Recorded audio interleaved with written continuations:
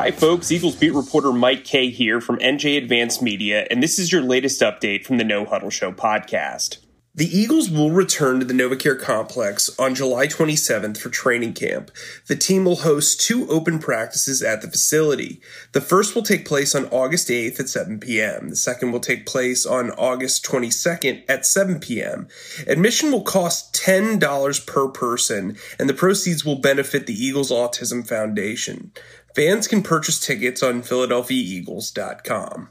First-round wide receiver Devontae Smith is happy to be reunited with Jalen Hurts. Smith and Hurts played together for 2 seasons before Hurts transferred to Oklahoma in 2019. Smith told reporters in Alabama that he was happy to reconnect with Hurts. Smith was the 10th overall pick in April's draft.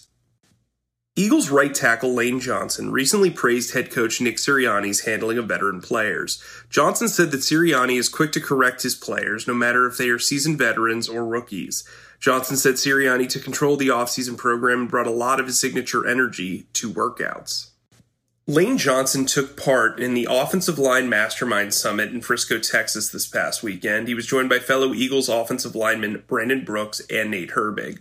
Brooks and Johnson are both coming off season-ending injuries. Herbig just turned 23 and has lost 30 pounds in preparation for this upcoming season. For all the latest Eagles news, turn to the sports section of NJ.com and download the No Huddle Show podcast wherever podcasts are available.